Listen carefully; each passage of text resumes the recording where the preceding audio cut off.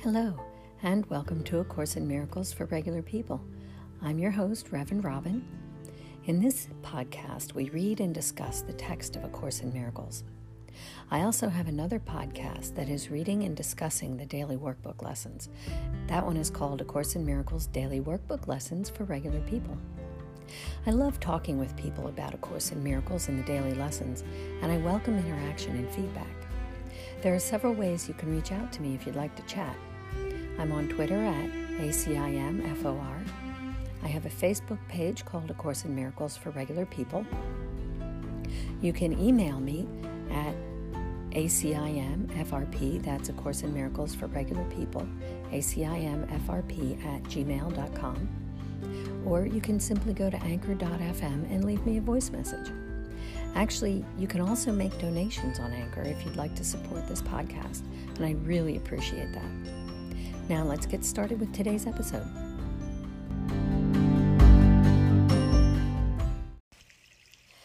Hello, and welcome to episode 91. We'll be continuing Chapter 4, Illusions of the Ego, and Section 6, The Rewards of God. Our takeaways from last week's episode are, number one, the only reason we have any struggle with the ego is that we believe it's real.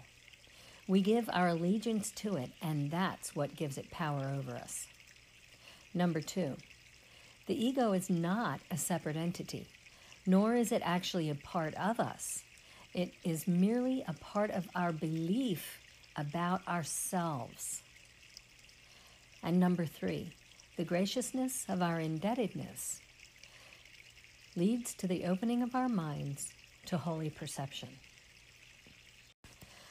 Okay, so we're picking up at paragraph number 3, and it says, "You have very little trust in me as yet, but it will increase as you turn more and more often to me instead of to your ego for guidance. The results will convince you increasingly that this choice is the only sane one you can make."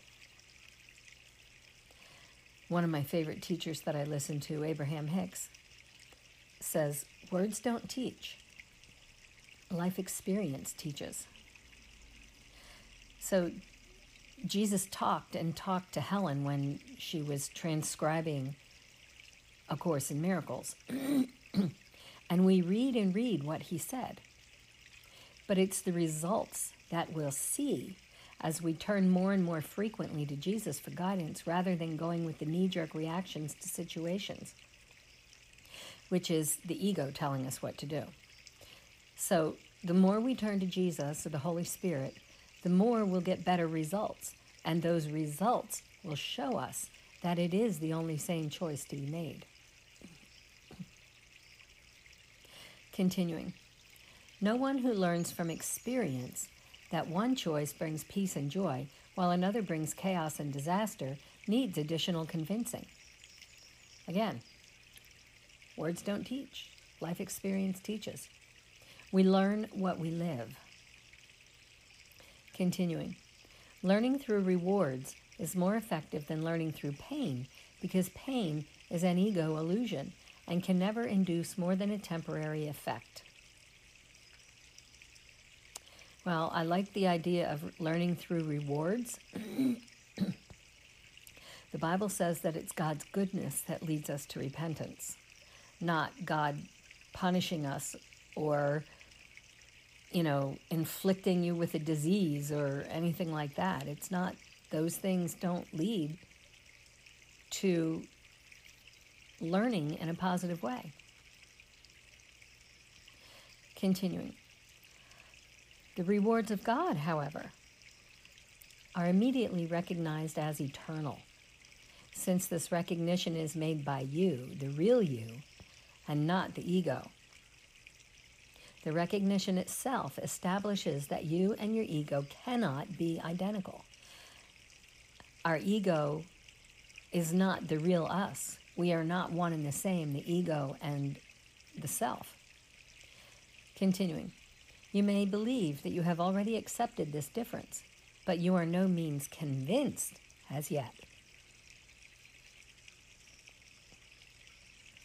So we mentally assent But where the rubber meets the road, we still sometimes follow the knee-jerk reaction of the ego. So we say we believe it, we understand that we are not our ego, but when we're actually convinced of that truth, then we won't respond with the ego anymore. Continuing, the fact that you believe you must escape from the ego shows this, but you cannot escape from the ego by humbling it or controlling it or punishing it. So the only way to quote-unquote escape from the ego is by turning more and more frequently to Jesus for guidance and allowing the knowledge, true knowledge, to unmake the ego. Paragraph 4. The ego and the spirit do not know each other. The separated mind cannot maintain the separation except by dissociating. So if the separated mind doesn't dissociate, then it has to recognize its oneness. But if it wants to be separated, it has to dissociate from the true self. Continuing. Having done this, having dissociated from the true self,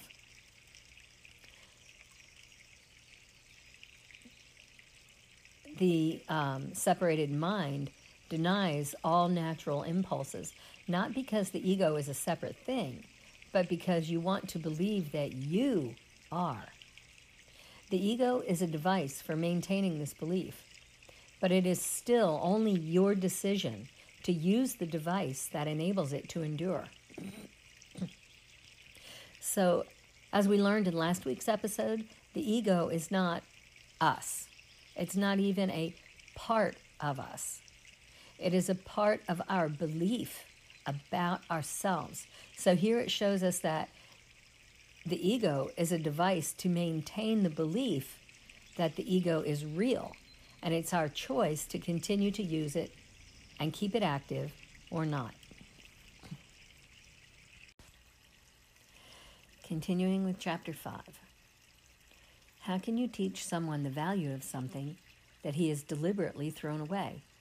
He must have thrown it away because he did not value it. You can only show him how miserable he is without it, and slowly bring it nearer so he can learn how his misery lessens as it approaches. This teaches him to associate his misery with its absence, and the opposite of misery with its presence. So this is what Jesus is doing with us as he shows us how it feels to be one with God and each other. Continuing, it gradually becomes desirable as he changes his mind about its worth. I am teaching you to associate misery with the ego and joy with the spirit. You have taught yourself the opposite. You are still free to choose, but can you really want the rewards of the ego in the presence of the rewards of God? Rewards of the ego versus the rewards of God. What are the rewards of the ego? We get to have individuality and specialness. And along with that individuality comes aloneness and fear, seeking for shelter and safety where none can be found. And the rewards of God? Oneness, invulnerability, love, peace, joy, etc. Paragraph 6. My trust in you is greater than yours in me at the moment, but it will not always be that way. Jesus' trust in us is strong because he already accomplished what he's leading us to do, so he knows it's doable. Our trust in him is not as strong because we aren't certain that what he's telling us can be done. But the more we experience the peace found in unity, the more we will trust in him. Continuing, your mission is very simple. You are asked to live so as to demonstrate that you are not an ego, and I do not choose God's channels wrongly. So here we're being encouraged by being told that our mission is simple. He says, we are asked to live in a way that makes it evident that we're not the ego, then here's the most important piece. He does not choose God's channels wrongly. That means that we really are not required to do anything. We are channels through which God's Spirit flows. It's the whole do nothing and leave nothing undone thing talked about in the Tao Te Ching. Continuing with the text. The Holy One shares my trust and accepts my atonement decisions because my will is never out of accord with His. In the Bible, Jesus said in John 10:38, I am in the Father and the Father's in me. So Jesus said, I have said before that I am in charge of the atonement. This is only because I have completed my part in it as man and can now complete it through others. My chosen channels cannot fail because I will lend them my strength as long as theirs is wanting. So His chosen channels cannot fail because He is flowing through us, choosing for us, and doing everything in us. Paragraph 7. I will go with you to the Holy One, and through my perception, He can bridge the little gap. Jesus has perception and knowledge? Maybe it's that He has knowledge, but remembers our perception from His experience. Also, somewhere else in the Course, it talks about the Holy Spirit seeing our illusions and understanding that we believe them, but He knows the truth. So I guess it's that. Continuing. Your gratitude to your brother is the only gift I want. I will bring it to God for you, knowing that to know your brother is to know God. If you are grateful to your brother, you are grateful to God for what He created. Through your gratitude, you come to know your brother. And one moment of real recognition makes everyone your brother because each of them is your father. Love does not conquer all things, but it does set all things right. So there's a fine line difference between conquering all things and setting all things right. The difference is that conquering implies a battle, which is not real. Setting things right is just a reorganizing of things, of our thoughts, setting our thoughts in order so that we can distinguish between illusion and truth. Continuing, because you are the kingdom of God, I can lead you back to your own creations. You do not recognize them now, but what has been dissociated is still there. Paragraph 8. As you come closer to a brother, you approach me, and the better we feel. And as you withdraw from him, I become distant to you, and the worse we feel. Salvation is a collaborative venture. It cannot be undertaken successfully by those who disengage themselves from the sonship, because they are disengaging themselves from me. So the sonship includes Jesus and us. God will come to you only as you will give Him your brothers. Now, it doesn't mean that God will stand there with His arms folded saying, nope, I won't come to you until you give me your brothers. It means that the only way that God can come to us is through giving Him our brothers. And the reason for that, of course, is that we are all one. Jesus and the Father, and we in Jesus. Now, continuing with the last two lines here. Learn first of them, and you will be ready to hear God. That is because the function of love is one. Yes, the function of love is one. Love is oneness, unity, non-duality.